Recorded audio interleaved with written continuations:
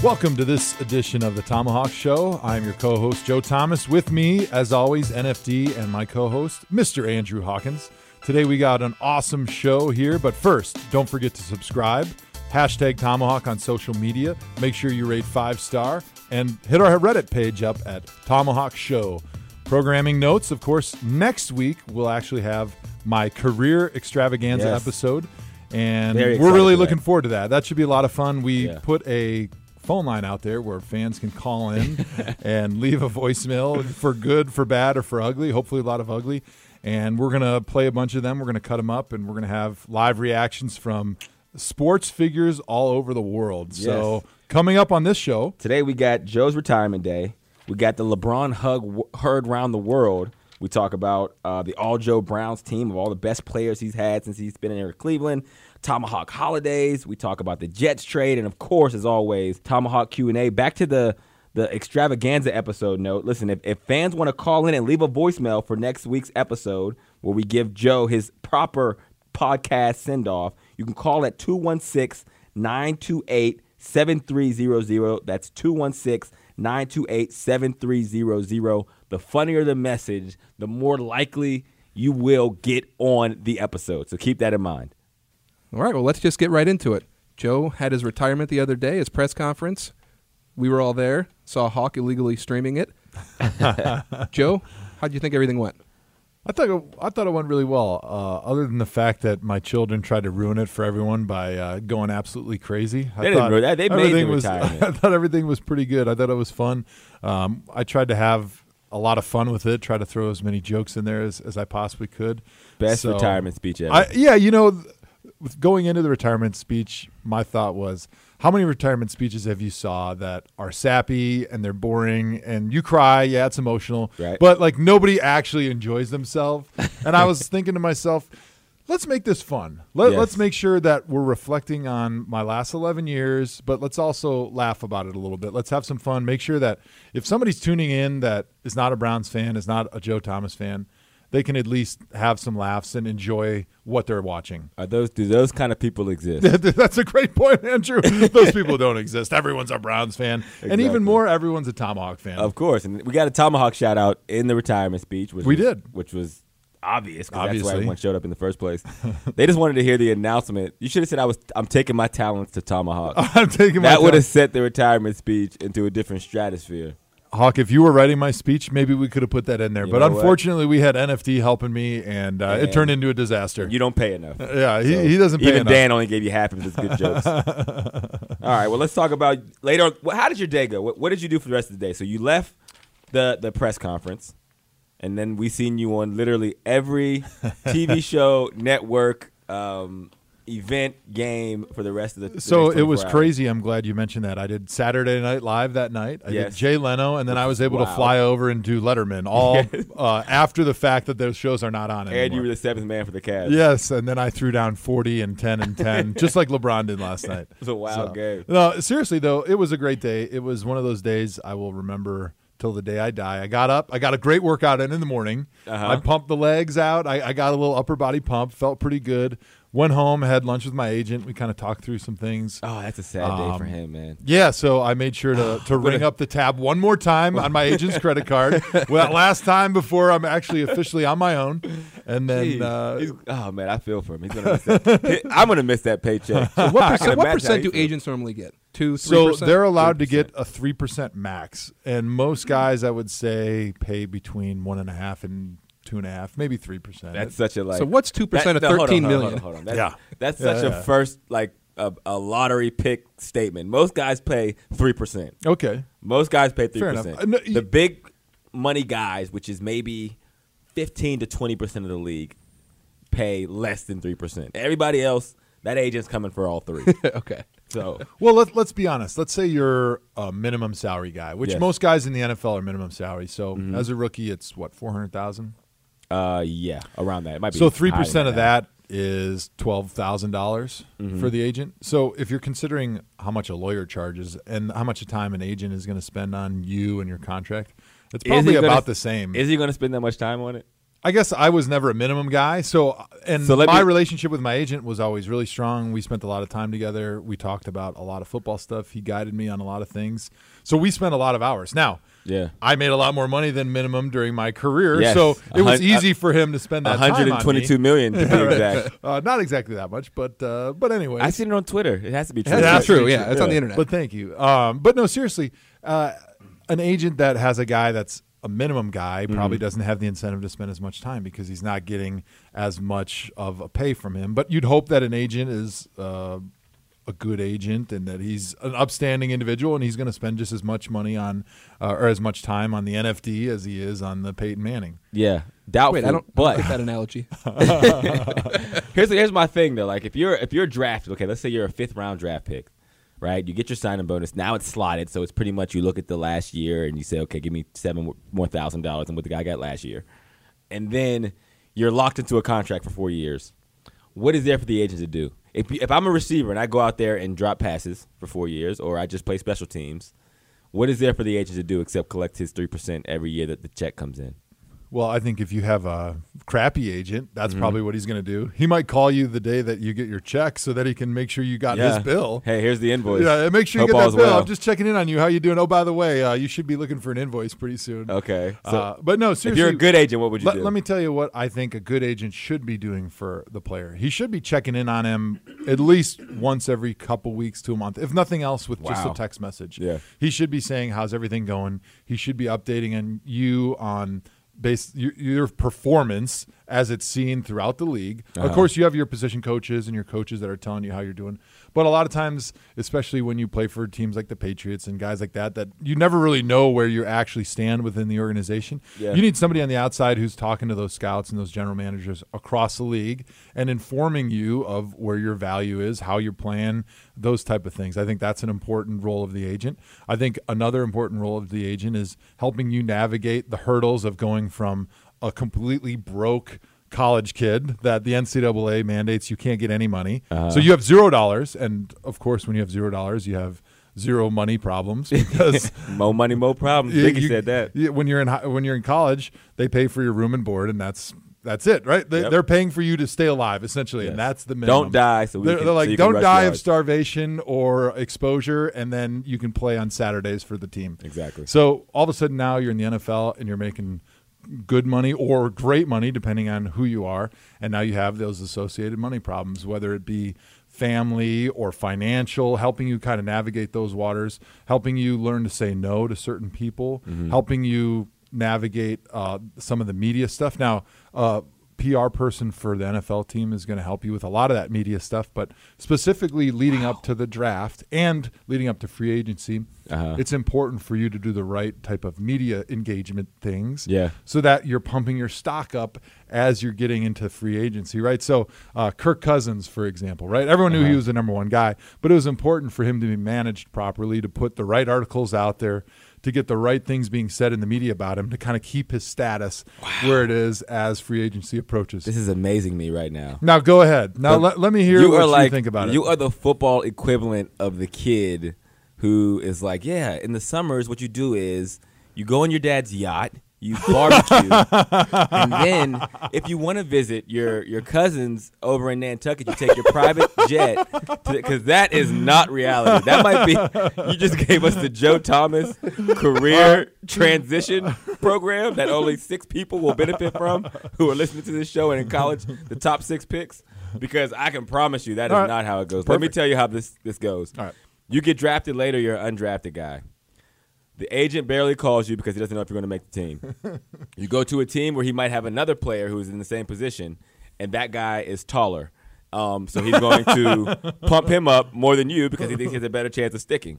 You stick. The other guy doesn't. He calls and says, wow, that was a surprise. How about it? Can't believe you made the team. So now you're on the team for 4 years. Nothing happens because you barely make the team, and every year the team tries to cut you, but you still continue to stick around. Your agent is excited, like, wow, this is a lot of more money than I thought I'd get from you. and yet you keep going. There is no one around the league who gives a shit enough to call your agent and tell you how good you are or how you're doing or what your prospects is in free agency. Free agency comes around. You barely get tendered by your team. It's one of those deals where, He's here. So until we get somebody else, we'll keep him around. A couple other teams who are really good in scouting might say, dude, this guy can be good if we do this, and this. That happens. Now all of a sudden you're making money. The calls come a little more frequent than before, but even still, there's not much to do after that. So it's like if I go out there and I drop a bunch of passes again, or if I'm only playing special teams, he can't create a market that isn't there, and he can't hurt a market that is there. So if you play well, you'll make money. If you don't, you won't. For me, an agent, I don't really care that you call and ask me how I am, how my family is. Now, I say that more of the industry because, again, me and my agent who, it's weird. I think our agents have the same last name. My agent's name is Craig Schaefer. Yours is Peter Schaefer. But my agent is like an incredible guy. He's one of those guys who never chase like the big guy because he like actually loves being an agent. He thinks it's cool to be a part of the process. He works his butt off. He's just like me, and we are like incredible friends. But I really don't care if my agent would ever like ask me how my family is doing. I don't care if I really don't want your football expertise because I don't think it's there. I don't think you can tell me anything in the football aspect. And maybe it's just me because I'm such a student of the game. You can't call and tell me anything about football that I don't already know. My perception is honestly just how I've played. Like, you'll know if you're, especially in the day of Twitter, you know if you're good or not. You know if you're playing bad or not. It's out there in the public. So to me, an agent just is the guy that takes 3% to look over the legality of the contract that another team tells you they're going to give you. Mm-hmm. He's not going to be able to get you any more money. He's not going to be like people are like, oh, I need an agent to get me drafted. An agent isn't going to get you drafted higher. If you run slow, you are going to go dead last. If you run fast and have great film, you're going to be a high draft pick. There's really nothing an agent can do to change that. Yeah, I agree with you on that. That's one thing that is a misconception. An agent's not going to get you paid, and he's not going to get you drafted. Right. You get yourself drafted. You get yourself paid. The agent just helps kind of facilitate the contract, the framework, yes, the comings and the goings before you get signed, right after you get signed, those type of things. I would predict that, and your agent is like a legendary agent. He's like one of the guys. He's been around a long time. He's not a big office, but he had Barry Sanders and Jerome Bettis and Willie Rofe. He's had a lot of guys. Exactly. For he's had top guys. Years. You're not even his first Hall of Fame rodeo here, Joe. Not even close. Let's just be honest. But I would imagine client through his whole career. I don't know. Barry Sanders seems pretty easy too. He was pretty easy till he decided to retire a year Yeah, after he signed a new huge deal. Actually, and Peter was like, "Wait a second, dude! We just signed like the biggest running back contract in history, and you're seriously retiring?" I take that back. Him and Barry probably aren't on speaking terms. But as it pertains to you, I also could have called you and said, "Hey, teams love you out there, man. Joe, you're playing really well. You're doing really well." I asked them what they thought about the 7 Pro Bowls in a row. They liked it. So keep that up, and we'll talk more in March. Yeah. Keep playing every play. You're doing really good. Yeah. Now, it's funny. They especially like the fact that you never are out. So keep that up. Keep the pancakes up and never letting up sacks. Those 3 things are really good to focus on, Joe. It's funny that as a receiver, you have a different perception of things because I think as offensive linemen, we don't have stats. Obviously, you have your Pro Bowls and your All-Pros and things like that, but we don't have stats. And when I was coming into free agency, social media was pretty young and I wasn't on any of it. So it was – and Pro Football Focus wasn't really a thing back then. Right. So it was much more difficult to kind of judge your worth. Yep. And so as an offensive lineman, a lot of us have this self-image problem. We all think we suck, to a man. Every offensive lineman that I've known that's been good has always had this thought that they suck. Yeah. And until you get your own day. Until all of a sudden suck until there's a they give you a day. holiday, a national holiday where you don't have to go to work. And you're like, wow, maybe I was better than I thought. But here's an honest story about the value of an agent to me personally. And like you said, it doesn't go for everybody, but just to me personally. So my 4th season in the NFL, I had just finished my 4th, going into my 5th. Sorry, we're in training camp. It was my last year of my contract. The Browns had been talking to me throughout the offseason on a new deal. And in my mind, I was looking at DeBrickashaw Ferguson, who had just signed an extension the year before. I think he was making $9 or $10 million a year. And I looked at that going, oh, my God, that's the greatest money I've ever seen and I could ever imagine for myself. I don't want a cent more than that. That's all I need. I'm not even worth that much. So if they offer me that, I'm going to take it in a second. But my agent was there to help me understand, like, look, that's not where the market is for your services right now. They value you much higher. We can not only beat DeBrickshaw Ferguson's deal, but we can beat it by 20%. And he said, let's look back at other tackles that are in your class, in your caliber, 10 years ago, and what they did to the market. So we looked up Walter Jones, we looked up Jonathan Ogden's contract, and we looked at who the highest paid guys were in their year and then how much they beat those contracts by. And that was sort of the starting point for a negotiation. So he was able to get me 20% more than I thought I was worth and what I would have accepted had I not had an agent at the time. Because he was able to say, you are way undervaluing what you're worth to this team. And so he was able to help me in that regard. And I'll give you another example, Alex Mack. He was a guy that did not have an agent.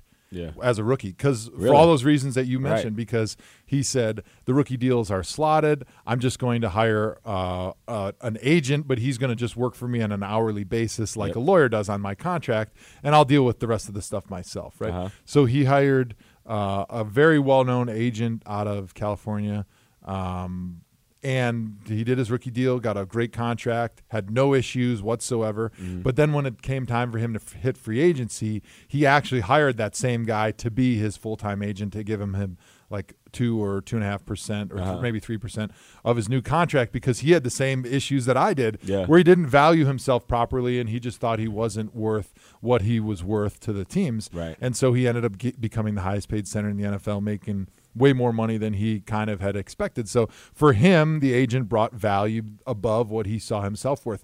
Now, a receiver who, chronically, you guys all think you're way better than you really are. And you got a guy like Odell Beckham saying, I want to make $20 million or whatever it is. Now, in that case, an agent might be the one that has to say, Odell, well, you're not quite worth as much as you think you are, so you accept this. And then he gets fired. You get your shit and get out.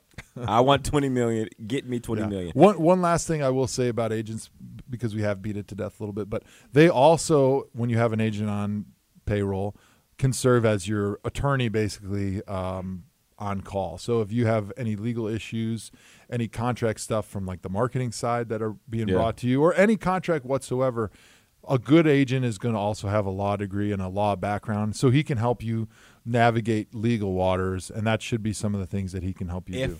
They will. For Joe Thomas, yes. I'm telling. We laugh. No, I believe you. I'm telling you, for 75% of them, they won't do it. Like that's not like, for instance, Alex Mack had a guy he was paying hourly, and he wouldn't give him the information about his value until he made him his agent. That's right. Now that's good business on the agent's part, but it's a business for them. Why too. wouldn't you tell me that anyway if I'm paying you hourly? Well, he'd put you on the clock. Yeah, I love it. I get it. It's good business. I'm not saying that, but I'm just saying, like, they're also, again, they're businessmen. So for guys who are only, like you said, I want to say only, but $12,000 a year for a guy that you don't have to take any of the concussions. You don't get 3% of the concussions. You don't get 3% of the knee injuries. You don't get 3% of getting yelled at in the meeting for your phone going off, a story that we will get to here today on the Tomahawk Show. If your phone goes off during the Tomahawk taping, it's a $500 fine, by the way. $500 fine. And that goes for Paul and NFD. Yes, and Joe should have been fined about 12 times by now already. All right, we are beating the agent thing to death. So let's get back to anyway, the Joe's retirement. You went to the Cavs game, and it was an incredible moment, captured all over social media because of the star you are. Talk about that a little bit, please, because I'm excited about to get to it. Yeah, I'm sure it was my star that really made it blow up on social media. And we're going to give a rating of the hug. Oh, at the game. I like this. Right, so a background for any of you folks that were living under a rock and are not a LeBron fan. At the game a couple days ago, I was announced during the first time out. I got a chance to go out on the floor, thank the fans, wave to the fans. They gave me a standing ovation. It was a very emotional moment. But as my highlight started on the Jumbotron, it was during a TV timeout. LeBron saw it, and he turned and he ran cross court because I was on the diagonal opposite side of the court from where their home bench was. And he turned and he jogged over and he gave me the biggest bear hug for like 5 seconds of all time. And he said some really nice things to me, and I probably fanboyed him a little bit into his ear while he was hugging me. And I hugged him back. King. I love you, man. You are the king. You're my favorite. Please pick me up and dunk me. But anyways, I think I held on maybe a little too long to the hug, and he was like, "Hey, man, I got to get back to this game. I know you love me and everything, and I respect you, but I got a game to play." He had to go elbows in, push off. He actually bench pressed me. Yeah. And he's a big, strong guy for the NBA, but he probably doesn't bench 400 pounds, but he tried to bench me 400 pounds away from him. So Joe went with one of his patented moves. He took his left arm, wrapped it all the way around him completely like he was a defensive end, and clearly holding him. And then took his right arm and just started patting him and just would not let him go. There was 4 or 5 back Suggs. pats. Yeah, definitely my best move in football was the grab, hold, but don't let the ref see it. Yeah. That's what I did to LeBron. But now that you're retired, you let everybody see it. That's right. I just let it hang out All the there. secrets came out. But in all honesty, that was like an incredible moment, man, especially for people that are like fans of Cleveland sports and have come up in here because, I mean, like you said, the whole crowd gave you a standing O, and the fact that LeBron, who probably wouldn't – not probably, I know he wouldn't do that for a lot of people – comes over at a crucial time where he's like getting ready for a game to come acknowledge you. That's like an incredible moment for not only you, but us, the fans who are, fans of LeBron, the Cavs, you, and your greatness, man. It really is a testament to who you are. That was awesome. Thanks, man. Let me put this into perspective just briefly. When I was 12 or 13 years old, I got to see LeBron play in Las Vegas in the Adidas Big Time Tournament. We were both in that tournament. He was on the cover of the media guide for the tournament. He was already being talked about as the next big thing back then when we were 13, 14, and he didn't disappoint watching him at that time. So I've been a fan of his since those days. Wow. And as I was on the court, this was totally unscripted. I didn't even think anybody knew that I was coming to the game until that point. There was like one person that knew, and it was the Cavs PR director, Sarah Jameson. And so they put together the thank you thing, and then all of a sudden I see LeBron jogging over, and once he got to half court, it's when it hit me that he's not like coming over to say hi to a fan. He's coming over to say hi to a big fan. The biggest fan. The big fan, and give me a hug. It was an emotion that I will never forget the rest of my days on this earth, because I instantly turned into that little fanboy from when I was like 10 years old, just being a fan of the Milwaukee Bucks and the Green Bay Packers, and my eyes got as big as saucers, and he ran over, and I instantly forgot everything that was going on, and I gave him that like ridiculously long bear hug, one arm over, one arm under, want this to with the back pat, and I instantly was lost in his eyes tonight. That's amazing that he could have that effect, man. Like that's incredible, especially crazy. on a guy that is like great by like everybody's standards. Like just the fact that like two legends together, it's amazing. Man. It's funny very because cool to watch. I've been lucky during my 11-year football career to meet a lot of really famous people, from actors to politicians to professional football players, basketball players. Obviously, being in the huddle with Peyton Manning at the Pro Bowls. Just rubbing elbows with people at the Super Bowls. I don't really get starstruck, but when he came over and wanted to show his respect during a game, that meant the world to me, and it was so emotional. I actually, as soon as I got off the court, I was able to hold it together, and as soon as I got off the court, I kind of ducked behind under the bleachers, and I started crying because awesome, I was man. really overwhelmed with the moment. That's awesome. That's incredible, man. Golly. And Come then, back another year, Joe. we got to do this again next year, man. Let's do it again next game.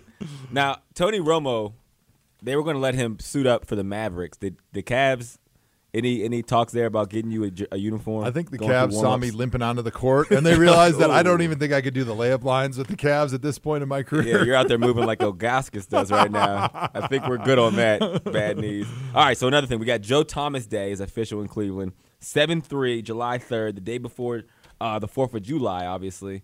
That's Joe Thomas Day. How does it feel to have your own day? That was really cool. Wait. Before, how does it feel to join the club of incredible humans such as myself who have their own days? You have your own day. I want to hear about Andrew. I want to hear Andrew October Hawkins 20th Day. is Andrew Hawkins Day in Johnstown, Pennsylvania. Really? My hometown. No kidding. Yes, I've had that for about 5 years. Are you the most famous person to come out of Johnstown?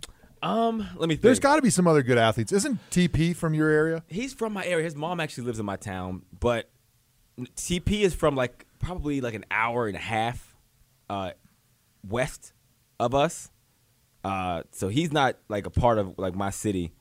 From my town, my older brother is like has a day. He doesn't have a day, but my cousin has a day in Vancouver.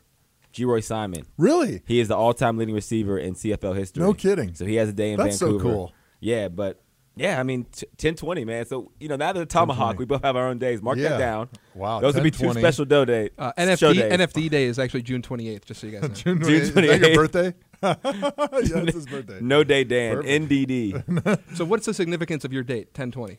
There is no significance. I think it was They just like, picked the least important day on the calendar and yeah, said it's Andrew we have Hawkins Day. nothing going on the 20th. The economy is so bad on October 20th. 10/20. That's a Monday nobody wants to go to work. I think what it was is I think I had a bye week of like one of the years in the league. So they were like, okay, he'll be here he can get here this week. Just make his day this day, and we'll call it. But Do they have like a parade? Are you riding on a float? you know what? No one really knows it exists. I feel like there should be way more fanfare than there is from year to year. I seem be the only person that celebrates it. I text my whole family and I tell them Happy Andrew Hawkins Day. I barely get texts back. Well, in October, we are going to have a celebration on the Tomahawk Show. We need to blow it up, as well as 7-3. So that's what I was going to ask And you guys. 6/28. 6/28 obviously is before 7/3, so we'll celebrate that with a couple kitty cocktails for NFD. But we need to have a special show on 7/3 to celebrate my new national holiday where nobody has to go to work, and everyone gets a pre-party for the big day, America's birthday, July 4th. Yes, I agree. What are some of the rituals we can add into Joe Thomas Day? Oh, man. I love it because we never talked about this, so this is totally off the cuff. Yeah. We got to do something that I think would be fun. Like we should have a Tomahawk appreciation party on 7/3. Like, I like bring the fans, like make it some type of a way that you can get a ticket to the party, and we can set up like Mountain Dew pong for Hawk. And then for me and NFD, we'll just take like double shots and beer pong. Kitty cocktails for Hawkins and all of his followers. Yes. All of my followers get kitty cocktails. We'll bring LeBron because obviously he's a big part of not gonna miss it for 7/3 the Day. world. He wouldn't miss that. I don't think he's got anything going on then. When is the NBA championship? It's in June, so he'll be they'll be done. well rested by then. He's going to be ready for some beer pong by then. Yeah, it'll be like some flip cup, a celebration of the season. Yeah, early, Christmas in July kind of thing. So why don't you tweet at us locations where you think we should have the Tomahawk celebration? I like fans? that. Where is the 7/3 Joe Thomas Day Tomahawk celebration sponsored by Mountain Dew going to be held at in 2018? I need the fans to chime in and let us know.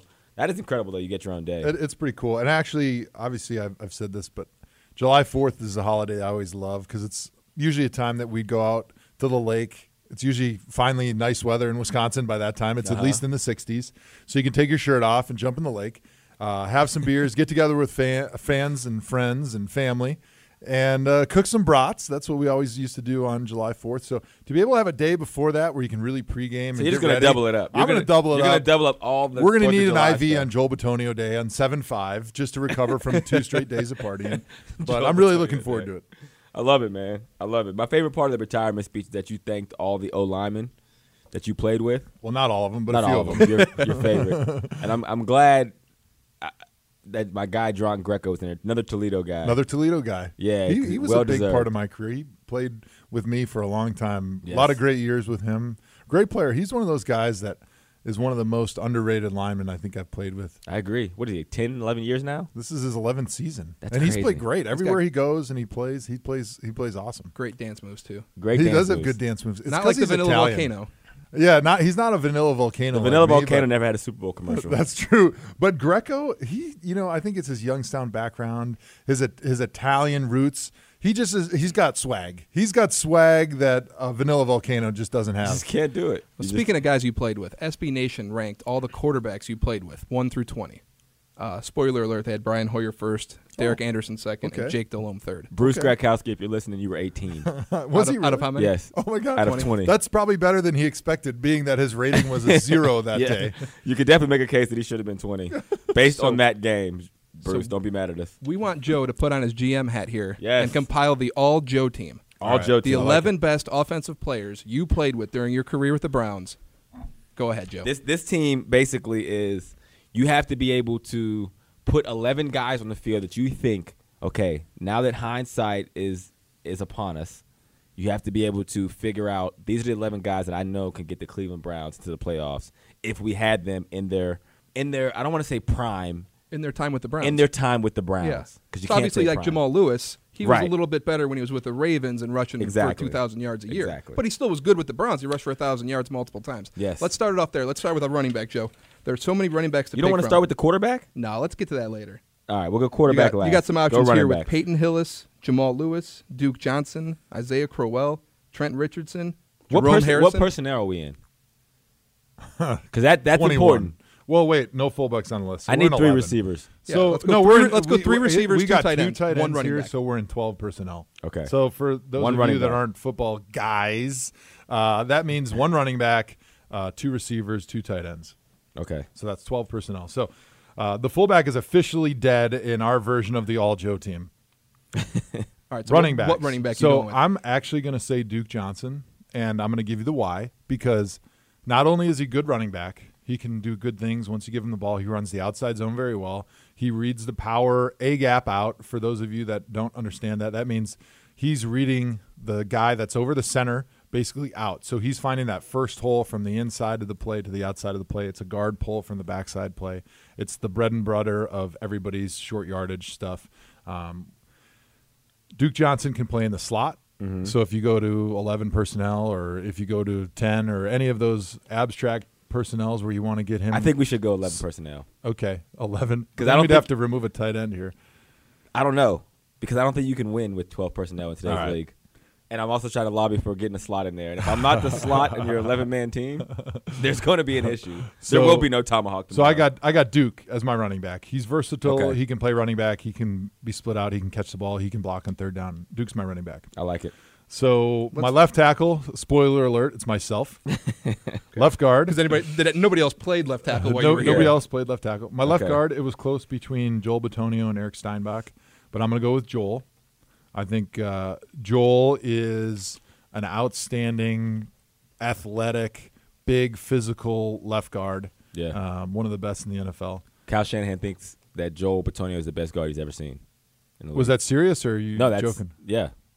I agree. Joel's awesome. I think he's great, I've and he heard them fits say that. Kyle's scheme. Yeah, so like that's he's a big part of it. Exactly. He runs extremely well. He's very physical. He can bend. He's a great guard, especially in that outside zone scheme. Yeah. And I think Joel is very underrated. I mean, you picking him Yeah. over Eric Steinbach will say Yeah. a lot to Browns fans because everybody thinks very highly of Steinbach Yeah, when he was here. Steinbach, He had a great player. seasons. Right. It'll Steinbach say a lot to never Steinbach, played too. in the outside zone scheme, so that's a little handicap on his part. Yep. But Eric was really good pulling. He was a very athletic guard. He was undersized. He played in the upper 280s, low 290s. But he was a very good guard, but I do give Joel the edge. Center is Alex Mack. Center, Alex Mack. That's an easy one. Alex Yep. is the best center of our generation. Yes. Wow. I agree. Right guard. Who we got at right guard? Right guard. got a This, couple this options one here. Wow, this is is a tough one of one. the tougher ones we've gotten to so far. I'm going to go with, Don't pick with your heart. actually, this There- is what I'm going to say. A few options here before you go. John Greco, Ryan Tucker, Kevin Zeitler, Sean Laval. Let's be clear. I don't even All know 4 most of of those these guys listed were very good guards. Obviously, Kevin currently is the highest paid guard in the NFL or one of the highest paid. Yep. I played with Kevin in Cincinnati. Excellent guard. He's a meathead, too. Total meathead. He's a Wisconsin Wisconsin guy. meathead, yes. He grew up like right down the road from where I did. I remember him in high school. Same meathead he is right now. Real quick, Zeitler story, really quick. Oh, this We is had good. like a guy come in, and I forget what it was that he was holding. It wasn't a phone book, but it might have been like a partially ripped phone book or something. It was like one of those demonstrations where he gets like the strongest guy to come up, try to rip it, and then they don't do it, and then he shows like technique, gets it done, and then he rips it. So he pulls Zeitler up there like, hey, try to rip this in half. In one try, Zeitler. He's like, in 20 years of doing this, I've never had someone actually come up here and do it. Dude, that's so funny. Little Kevin Zeitler background. We had the exact same thing happen here last year. So the Navy SEALs came in to Cleveland last year to work with the team. We did the log stuff, the log PT, the toughness stuff, the push-ups, everything you can see in Navy SEAL training for like 2 hours. We did that, and then we did a lot of classroom stuff where you're kind of building the mental side of the game. So one of the demonstrations they were going to do is they brought this little SEAL on stage. He was like half your size, Hawk, if you can believe that. And then they brought up Zeitler, right? Who's like the biggest, most meathead-looking guy you can ever imagine. And they duct taped their hands, as you would see in like an interrogation on those movies, right? You watch those Navy SEAL movies, they got them all duct taped up, right? So the point was there's a technique, exactly like you were saying, to getting out of this type of duct tape hold, right? It's not just about being strong, right? Because most guys that they bring up there can't get out. Right. And they work with mostly professional and college football teams. Right. And so anyway, so they get Zeitler up there, they tape them all up, they get this little guy all taped up, and then they say, go. right? And they're expecting Kevin to not get out. Well, in 2 seconds, Kevin just takes his big meathead arms and rips the tape in half and is out. And the little SEAL guy, he's showing that the technique is supposed to be you like hit it against your chest really hard. So like you're beating your hands against your chest as hard as you can, and you're twisting and pulling apart at the same time to try to rip that tape to try to get your hands out, right? Well, Kevin rips it out in 2 seconds as this Navy SEAL is trying to rip it against his chest, and he gets it out like extremely fast, 4 seconds, 5 seconds, but Kevin clearly beats him. Right. But it totally ruins their presentation if they admit that Kevin beat the guy. Right. So they're all trying to give credit to the Navy SEAL for beating him, but everybody on the team is going, Zeitler beat you! Zeitler beat you! And that's my Kevin Zeitler meathead story. Man. Gotta love the meathead. So, All right, so I mean, this is a tough one for you. does the meathead get the right guard? Zeitler versus anyways. Greco, two of your guys. So I'm going to say, actually, Ryan Tucker's really good, and Sean Laval is a very good guard as well. He went to the Redskins in free agency after we had him here. So all of those guys would be great choices, but I'm actually going to go with John Greco on this one. I love it. And I think there's a bit of a bias because I did play with him so long, but I remember the years when Kyle was first here, and then the few years before that when John was the starter. John was a really, really good guard. I'm talking about if we had a better team, he would have been in the Pro Bowl. And when I think about John, the thing that he almost did the best, and this is a football nuance, but when we ran the outside zone and he had a 3 technique, which is a defensive tackle that lines up on his outside shoulder, the hardest thing that those guys have to do is to be able to reach in the outside zone, going to his direction, reach the outside number of that defensive tackle. So they're trying to get their head outside of that defensive tackle to make him feel like he's being out-leveraged to get that guy to run to the sideline. Right. But you have to be able to do that without losing any ground into the backfield because you don't want to run into the running backs train. And then you also don't want to let him beat you to the inside. So you've got a lot of things going on there. It's the hardest thing that a guard does. And Greco, the entire year, almost never was beat on that play, which is like the foundation of being able to run outside zone. It's being able to have a guard that can reach a 3 technique in that situation. He was so good at that. And he can play in every scheme. He can play in every scheme. He was really good as a power guy. He's really good as a zone guy. He's also really good in pass pro. He's played heavy. John is a big guy. Big dude. He's played up to 340, I think, at some points in his career. But he can still move his feet pretty well. Yeah. And he's really good in pass protection. Good hands, good eyes. He can move his feet. He's a great player. He's my right guard. Yeah, and he's nasty on the field, too. All right, so Greco wins it. Shout out to Toledo one more time. Right tackle is obviously biased from NFD, who put the list together because there's only one listed. And Mitchell? It's Mitchell Schwartz. Is that who we're going with? So I would go with Mitchell. He's an all-pro he might switch it up right and go tackle. Tony Pashos. But Tony Pashos, another good option there. I think Mitchell gets it just a little bit over Tony because his career has had more longevity since I've been in the league. Tony was older than me, so all right, so there's bias. So it didn't count. So we got our running back. We got our whole O-line. Now we got to go to tight end. And you know, we're not going to say the personnel. You just have to put a personnel together that you think is best on the field. So if you see the 2 tight ends, hell, if you see 3 tight ends, put 3 tight ends in and 1 receiver. But whatever you do, just look at the tight ends and receivers, understanding you already have Duke in the backfield. So now you have what? How many guys left? 3, 4?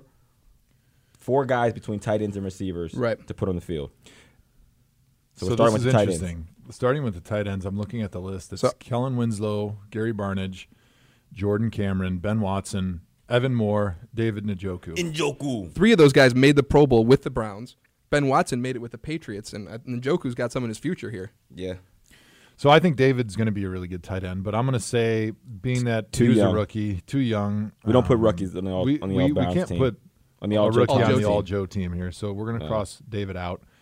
Evan Moore, good receiving tight end, didn't have a real long career here with me in Cleveland, although he's one of my best friends. I'm going to say his blocking wasn't good enough to be considered the best of these tight ends. Man, we're getting down to it here. So it looks like your final 4 here are Kellen Winslow, Gary Barnidge, Jordan Cameron, and Ben Watson. So the best blocker in that group was Ben Watson. Ben has had an excellent career. Incredible, actually. I think Kellen was probably a better pass catcher, and even Jordan Cameron was maybe a better threat down the field than Ben during the peak of their career. But I'm going to say the best overall tight end actually was Ben Watson. His ability to block, his ability to catch the ball. He's a nice mix. He's a good mix. He's kind of what you want if you're going to only have one tight end. If I had to have 2 tight ends, that's a good question. Maybe Kellen or Jordan, because you could split them out a little bit. You could do the Jimmy Graham and give him that 3-4 yard split from the tackle where he's just far enough out there where you can't really hit him with your defensive end, but he's close enough where it's a difficult matchup still for that safety. So if I had to pick my next one, well, you're going to have to pick between either a third wide receiver or a Yeah. second tight end. So let's hold So, off all on right, that let's until hold we off get on through that. the wide receiver. All right, so far we've got Duke at the running back, Joel, Mack, Greco, Schwartz on my interior, Ben Watson tight end, and then my receivers. I would say Braylon is going to be one of them. He had a terrific season my rookie year. I think he had 15 touchdown catches you or were something. fired, bro. So All listen right, to some hang of these other wide receivers, though. He There's chose some good Braylon receivers. pretty quickly. There's Braylon Edwards, Andrew Hawkins, Of course. Josh Gordon, Joe Jaravicius, Josh Cribbs, Greg Little, Muhammad Massaquoi, Travis Benjamin, Miles Austin, Terrell Pryor. So I feel like I should take over receivers for the All Joe team. well, let me because just give you mine quick, and then you can I don't give like me where this yours. is going. All right, so He Braylon, quickly filled in Braylon Edwards. I'm going to say Braylon, the 1 year he had was phenomenal. Big, physical, fast receiver, deep threat. I think he He's led the on my league in team. drops, but that's up to you. That was the next year. Okay. Or maybe that was that year. But either way, I'm going Braylon. My right. next guy is Gordon, obviously. the Josh next Gordon. guy is Josh Gordon. I know. Yeah, he's your Okay. number 2, apparently. Wow. Well, if He's we're going to playing go you like too. that, Josh is my 1 and Braylon's my 2, okay? Then I'm going to say Hawk because I like your versatility in the slot. Right. If You're- we're doing the slot thing. You're the blue-collar type guy that we need in that room. I You know, we agree. need somebody that works hard in that room and studies film. yeah. So I got 3 receivers right now. Now what's left is Jaravicius, Cribbs, Greg Little, Massaquoi, Travis Benjamin, Miles Austin, and Pryor. So We need a return guy. nah, we don't have to return him anymore. The NFL doesn't have any returns Yeah, anymore. by They the have time punt the Joe returns, Thomas and that's team gets it. to Would he Yeah, pick there- Cribbs or would he pick there- Travis There Benjamin? would be no Honestly, returners. for a return team, I would probably pick Cribbs just because I think he was better with kickoff returns. And you do get a few kickoff returns when you play in Cleveland in the winter. just a few. But the most of the year, all right, there you go. Most of the year, they're touchbacks in today's NFL anyway. Now, the Hawk versus these other guys is tricky because Miles is sort of your good possession receiver. Jaravicius was great as that number 2 slot guy that like you need 7 yards on third down. He's going to go to 7 yards, catch the ball, and Yes. fall down. Probably Joe had the best hands of anybody that I've ever played with. Joe's incredible. Jaravicius. The tap behind catch. That one was while he was getting his legs chopped off by That's- Troy Polamalu. That was one of the most amazing catches legendary. I've ever seen. Yes. So I'm actually going to go Jaravicius. So you're going to cut Hawk. No, Hawk's in there. I'm going to take 4 You're- receivers. No, you don't get your 4 2 wide receivers. receivers were Braylon and Josh Gordon. I was like Your 11th spot is either a backup tight end or a third wide or a receiver. third wide Oh out. boy. That's a tough one, man. I will say this: since '99, Wait a second. do you know who has the highest catch percentage of any Cleveland Browns wide receiver? Since Let me guess. Andrew Hawkins. Whoa, you picked me. I'm flattered. Do you want to know the right answer? Yeah, who's the right answer? Kenny Andrew Britt? Andrew Hawkins. that is 100%. Go the Hawk right answer. yourself. Go Joe Hawk yourself. Exactly. Wait a second. Well, So- you're probably missing on your list a left tackle, which was you, and we haven't done quarterback yet. We got to get a quarterback. But that 11th spot is either a tight end or a wide receiver. yeah, so I'm going with the receiver. So Okay. that's why I'm going Braylon, Hawk, Gordon, and Jaravicius. That's 4, Joe. And a receiver. That would be 5. Come on. Wow, you're about to get fired as your own GM. You're gonna laugh. Can't even can't field count an to 11-man team. Dang, man, this is too hard. All right, Listen. let's go to quarterback. All right, go to My quarterback. quarterback is going to be Derek Anderson. 10 wins my rookie year. He won 10-5 as the starter. The guy can sling it. He's a smart player. He's played behind Cam Newton all these years. I think we could have a good offense with him. I think my 11-man Cleveland Brown team would kick your 11-man Cleveland Brown team's ass. Let me just weed Anywhere this you want it. receiver issue down here a little bit. That might help you read it down, that comment. Hawk, you're cut. Hawk, you're cut. We're going in with Jordan Cameron in the 2 tight end spots. Dang, man. All right, so you got Braylon Edwards and Josh Gordon as your 1 and 2. You have Ben Watson as your tight end.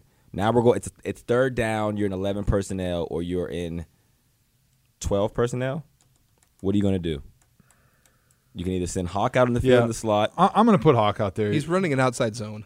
He's not throwing the ball. It's Joe. I'm also an incredible blocker. Yeah, you know why? But Jurevicius was a really good blocker too. Yeah, he was. But I'm going to give you the advantage because I'm your co-host. Yeah, you're my co-host. I like that.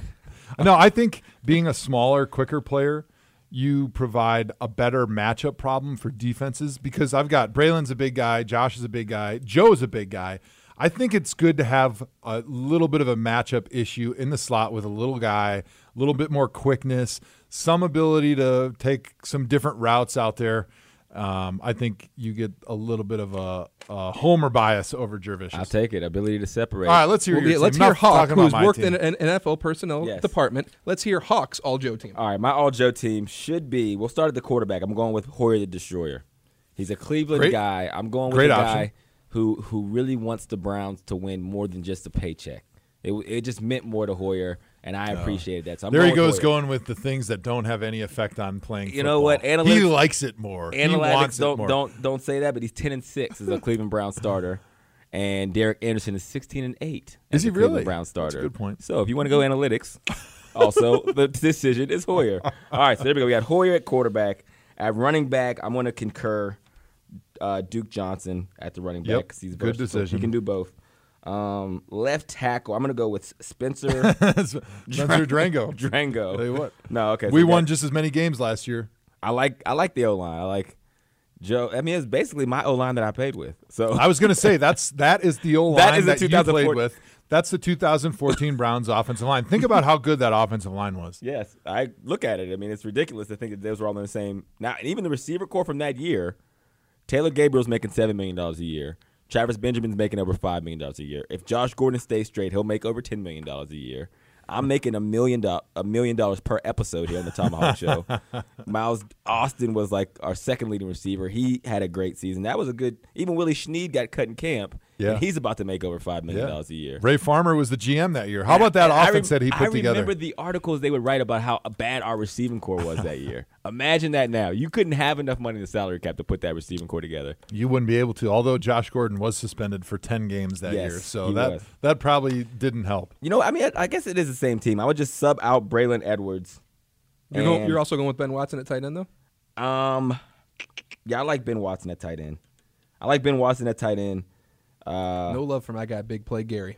Gary was missed. Gary's a great tight end, Pro Bowl tight end, but I think when you add blocking and the length of their career, the body of work, Ben's had a better career than Gary. I'm gonna go Terrell Pryor and Josh Gordon, 1 and 2 in their primes as Cleveland Browns. Wow, I'm taking TP over Braylon Edwards. Okay. And then your last receiver is going to be why? So hang on a second. Let's just go back to that quick. Why Terrell over Braylon? Because the 1 year Terrell was in Cleveland, and then my rookie year when Braylon was here, the numbers don't even compare. It's because of the drops. Braylon had a lot of drops. TP doesn't have nearly as many drops, and with Josh Gordon on the team, TP won't need as many targets to be effective. So what you're saying is, John TP, Dorsey, please bring TP back to Cleveland. John, if you're listening, which I know you are. Yeah, he's done everything we've asked him so far on this show. Because you got Tyrod back. You've done all the things we've asked you to do. Make TP happen. Give us TP. All right. So you went TP and Gordon. Yeah. And are you going to go with a third receiver or a second tight end? You know what? I am actually not going to go with myself.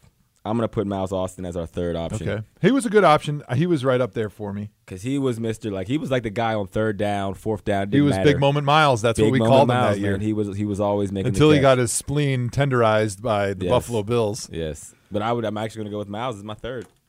That's good. I mean, you can't argue with that, really. And he's a leader. He's more of a leader than I am. I don't know about that. I think Miles is a great guy, a great teammate, but I think you're a better leader. He was fun to be around. He was fun. Everyone loved loved more fun Miles. to be around than There's a reason he dated the Kardashians because he was a lot of fun. I don't even know if I'm going to even comment on that. All right, so those are our all Joe teams. Yeah. Why don't you go ahead and send in your tweets and hashtag Tomahawk at us. Let us know what you think of the all Joe team. There's hardly any difference in our all Joe team. It's really. like two people. So, Dan, you need to put that on Twitter. Terrell Pryor versus Braylon was like the only change. And Hawk versus Miles. And Brian Hoyer versus DA. And Brian versus DA. And salary cap, we can get TP for cheaper. Miles is the top pick. See, this is the true GM coming out right here. We would have traded that pick away. Oh, boy. We would have went and got TP. Then we'd be able to get some of those backups that we talked about. Next topic. And I bet NFT. some of the fans might go with The Peyton Ryan Hillis. Tuckers. at running Next topic. We don't All need right. to talk about Peyton Hillis today. You're right. All right, so Ty Lue, head coach of the Cavs, steps down to focus on his health, I think is the report. And this comes a week after there was kind of some turmoil going on with him. And what are your thoughts on the fact that the head coach has to step away from a team in the middle of the season, in the middle of a playoff run? Do you think coaches are necessary? Are coaches necessary? Our coaches to this team In the NBA, no. I was gonna say specifically to the Cavs. Yeah. Like I don't think people were like, man, it sucks. And obviously here at the Tomahawk, we're praying for Coach Lue, hoping that everything He's a is great okay. guy. But in the grand scheme of things, as that pertains to the Cavs, I don't think fans are like, oh no, our season is over. Like if Popovich goes down, I feel like that's a real issue for the Spurs, right? And I think Steve Kerr's situation will even show you that if you have the right team in place, they could still be very successful because I believe Steve Kerr was stepped away for a while as well. So what are your thoughts on how this affects the Cavs' run so far this year? So let's be honest about today's NBA right now. The best teams in the NBA run an offense where you give the ball to your best player and he goes one-on-one and either scores or dishes. There's not a lot of triangle offense. There's not a lot of offensive sets that you're putting together. There's not as much strategy as there used to be. It's much more about who your star players are and giving them the ball and letting them create for the rest of the team. So I'm going to say outside of Popovich in the NBA, for the most part, the other coaches are the ones that make sure the schedule is printed off and sent to everybody's iPhone so that they show up to the meetings and they show up to the game on time. Right. They're not as crucial as they used to be in the NBA, and certainly not even close to as important as coaches that are in the NFL are. You know what? I think you're right, especially as it pertains to the Cavs, because it just feels like LeBron is the coach. That's how he's like one of those guys who coaches on the field. I mean, honestly, he's like what you want in a floor general. Like I remember sitting, like my first time sitting close to the court, which doesn't happen often because I don't have as much money as Joe, Mr. 122 million. But when I did sit down, like to watch him, like kind of direct everybody around, it had like the feel of a quarterback, like coaching people through it and getting them lined up. He's the coach. There's no doubt. I think he's the most critical person on that team, and nobody's going to argue that. Yeah. And so we feel bad. Ty Lue, he's a good coach. He won a championship for the Cavs. He's done a great job. He's managed the team and the players, which is like the most important job when you're dealing with a bunch of superstars, when you're dealing with a LeBron-driven team. You need a coach that makes sure everybody's getting along, everybody's showing up on time, everybody's cooperating the way LeBron wants the offense to flow through him. But that's the most important job, and I don't think it is the end of the world when a coach in that situation is not able to be there for games. Like you mentioned, Steve Kerr. Right. You think Steph Curry's not going to be able to drain threes all over the court if Steve Kerr is not sitting on the bench or not? Right. I really don't feel that he is that crucial to the success of that team. Yeah, and Steve Kerr always hands a clipboard to his players to coach anyway, so that's right. They're used to it. That's right. All right, we got to get some quick hit NFL news. Jets trade up to the 3rd overall pick. They trade a 6th overall. They traded 2 second rounders this year and a second rounder next year to move up to number 3. Who got the better of the trade? Who did they trade with? The Colts. Colts. And does it set the Browns up? So it's interesting. So the Jets clearly want to take a quarterback, right? Mm-hmm. Because they feel essentially that there's 3 quarterbacks that are worth taking in this draft. So they wanted to put themselves in position to take whatever quarterback fell. Mm-hmm. And maybe they have all 3 of those guys the same draft rating, and so they're going to take whoever falls to them. Or they might have one guy that they really love, and they're going to want to trade up to try to get him, whether that's 1 or 2. So to give up 3 second-round picks is a steep price, especially with a team that just signed Teddy Bridgewater, re-signed Josh McCown, and doesn't have a lot of pieces on that team around a quarterback. Yeah. I can make an argument that if you're just missing the quarterback and you've got a lot of good pieces around that are going to be there for a while, then you can give up a huge bounty to move up to try to get a player. But I'm never a fan of moving up just a couple spots and giving up 3 second rounders to pick whatever quarterback somebody else doesn't like. The wild card is the Giants at 2 because they could go quarterback or they can go Saquon. Yeah, clearly they're going to get a quarterback soon because Eli's probably on the last year of his career. So what would you think if the Browns traded back to 3? Like, what if they were like, yo, we want Sam Darnold, and the Browns are like, well, we want Baker Mayfield. Mm-hmm. So why don't we trade you the 1 just in case the Giants go for Sam Darnold? We make out like a fat cat, and then we get picks 3 and 4 back to back to get the 2 guys that we want. So all the discussions around the draft center around, do you have a favorite quarterback? If the Browns love Sam Darnold, you got to stay at number 1 and take him. Right. But if you love Baker Mayfield, or if you think all 3 of those guys could fit in your system, could be good quarterbacks, and you kind of have them equally rated, then you just try to trade back to 3 to make sure you get one of them. But you're able to pick up an extra first rounder or maybe a couple second rounders in a first round and get a bunch of extra picks that you can package together and then move up later in the draft to get guys that you've clearly identified as better than the rest of the guys around him. So we've got the 33rd and like another couple other picks early in the second round. If we wanted to trade back to 3 and then package some of those high second round picks to move back up high into the first round, so you'd end up getting like 3, 4, and 15, you're going to probably be a lot better off than if you just sit at 1 and take a guy that you think is just as good as the other 2 guys and 4, and then those couple picks in the second round. Yeah. So it all depends on where you see those quarterbacks. How about you? Yeah, no, I think you're right, man. I think it's unlikely that a team is going to say, hey, I think all 3 quarterbacks are the same. Like, you go through this process, one is going to rise to the top that you think, oh, this is my guy. I don't really like this guy. I like that guy better. And if that's the case, you got to pick him at number 1. But there is an outside chance that you might see the guys differently. Everyone thinks Sam Darnold is the safe pick, and then I've also heard that Baker Mayfield is the guy. So if you feel like your Baker Mayfield is your guy and you don't think the Giants are taking him at 2, I think it's worth it, to be honest. Or you could even – the Browns are in a good position to kind of figure this out. I don't really know how this stuff works, but if they are. You worked in the front office. The Browns could call the Giants and call the New York Jets and say, hey, this is our, we're either going to trade this pick to the Giants or to the Jets. You have the opportunity to move up to 1, and we can mortgage this, and this. Certainly. If their guy is somebody different that they think that those 2 are going to pick. Certainly John Dorsey is sitting in an enviable position because he's sitting there and he can start playing those teams that are behind him, playing them against each other, right? Yep. Hey, well, we're going to trade this to the Jets if you don't move up here. And they're going to leapfrog you. Or, well, hey, we're going to trade this to, name the team that needs a quarterback that's sitting behind us. So clearly they're in a good position, and it depends on what somebody offers them. Yeah. 3 and 4. I mean, 1 and 4 is an incredible position. Browns fans don't want to hear about trading picks anymore. Yeah, they hate hearing that. But honestly, when you look at the draft through time, trading back traditionally has been the right decision as a whole. Yes. For the most part, teams that have traded up as a whole have usually ended up worse off than the teams that have traded back. Now, of course, there's exceptions, like when the Browns traded out and the Atlanta Falcons got Julio Jones.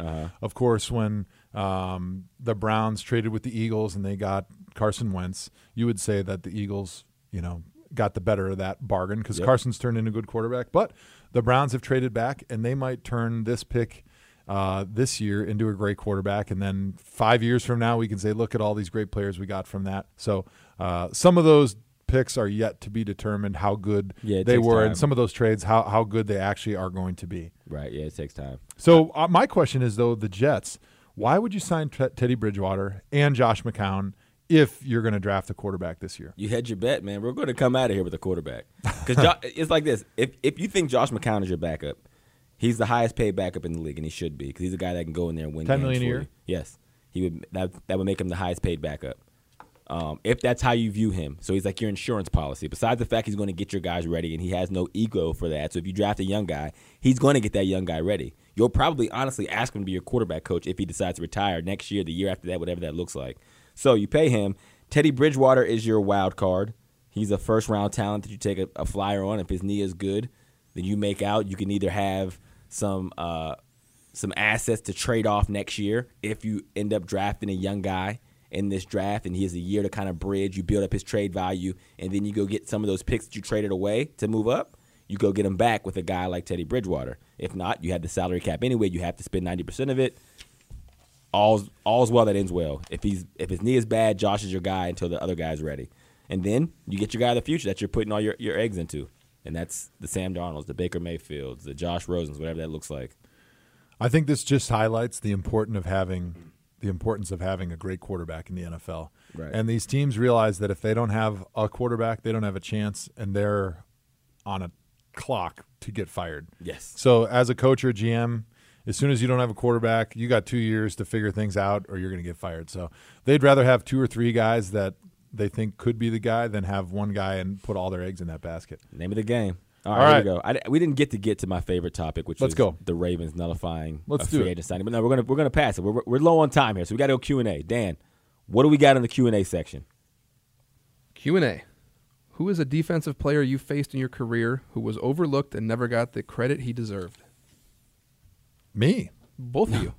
You both played offense, so you both went against defense. You got somebody that you're thinking of, Hawk? I feel like Chris Harris, the corner from the Broncos. I mean, he's respected. But Dude's been a Pro Bowl player. I know, but I don't like. He's never put in that category of like the best corner in the league, and I feel like he should be. He's a guy I got a lot of respect for. He holds a lot, but in this day and age, But he doesn't get called for But he doesn't get called, so it's like great corner play. I feel like people should give him more respect than they give him. That's a good one.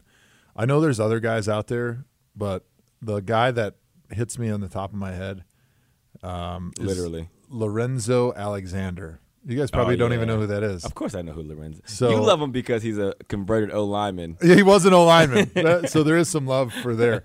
I like him because he was a great special teams player at like 285. Nobody ever heard of him. All of a sudden he goes to Buffalo. They let him rush the quarterback, and he's got like 10 or 12 sacks in a season. And like pretty good legitimate sacks, not ones where the quarterback's running around and he runs into you. Yeah. Like these are actually I beat my man and I sacked the quarterback sacks. So I think he's a guy that I think of off the top of my head that's probably the best defensive player that nobody's ever heard of. Yeah. Made a Pro Bowl too. He's good, and he's a smart guy. He's a smart guy. He's a good dude. Well, it's because he was an offensive lineman. Yeah, all offensive linemen are smart. We're all smart. Duh. Smart asses. I don't know about smart. What else we got, Dan? What's the next This one was for Joe. How much did the success of the podcast have to do with your retirement? I don't know if that's serious or not. I don't know why you're laughing. If you're measuring success by sponsors, we have none. If you're measuring success by ratings, we are number 1 on iTunes. Yes. Just saying, 5-star rate. Don't forget to subscribe. But seriously, the podcast is something that has been fun. I don't know what type of a future we have. I hope we get to continue. But without any sponsors, I'm not sure that Uninterrupted is going to allow us to keep using their name and drag it through the mud like we are. So we'll see. But I hope we get to continue this. It's been a lot of fun. I hope now, especially since I've decided to retire from football, this is something that we can do year-round, but time will tell. The Tomahawk Show, even if we never put it on the airways, I think it will continue in perpetuity.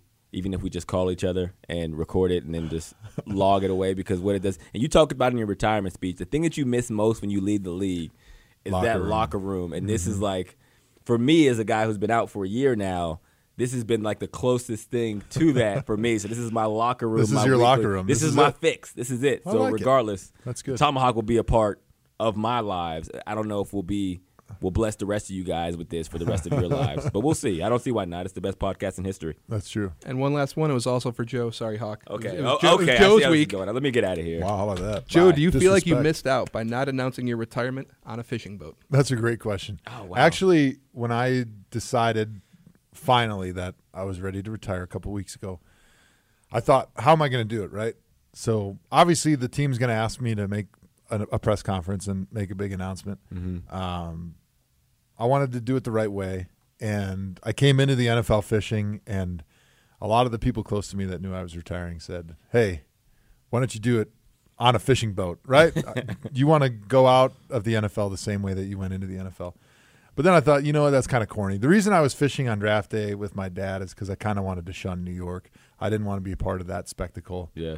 And you would never think to shun Cleveland. So if I decided to announce my retirement on a fishing boat, it would be for the opposite reason that I decided to go fishing when I came into the NFL. And I thought that was not me. It just didn't feel right. Even though I love fishing, You should have. It just felt like I would have been doing that for show and for publicity, and that's not why I did it the first time. You should have went to Radio City Music Hall. Gone on stage. And walked across the stage for your retirement. No, that would have been good. That would have been amazing. That would have been good. Where were you when we were planning the retirement man. stuff? You didn't get me in on it quick enough.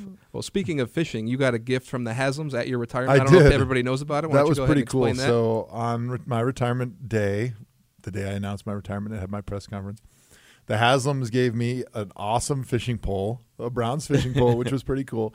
And they gave me a fishing vest, like, you know, those corny little fly fisher vests that you see people wearing in the Orvis commercials? 6X. 6X with my name and number on it, which was really cool, and the Browns logo. And they gave me a fishing tackle box with my name and the Browns logo. So a couple things that I'll cherish for the rest of my life. I love Pretty it, man. special. I love it. Well, that does it for today's Tomahawk Show, man. We're in on that note. Again, appreciate all of our listeners for tuning in, as always, making us the #1 podcast in the world, which we already knew in our hearts, but now it's official because Tomahawk's analytics approved of it. So make sure you subscribe anywhere that podcasts are available. Rate us 5 stars. Continue our trend upwards. Tell all your friends about it. We appreciate you joining us as always. Final thoughts, Joe? Yeah, my final thought is it's been a good run. It's been real. It's been fun. But it hasn't been real fun? Or has it? This is official, a media-driven podcast now that we now have no players on it. So hopefully that doesn't hurt our trajectory. Dan, take us out like we always do. I feel bad about not having a lot of Q&A for you, Hawk, so I think you should take us out right Oh, now. I like that. Well, because you didn't pick any questions that were directed at me, Dan, Joe Hawk yourself.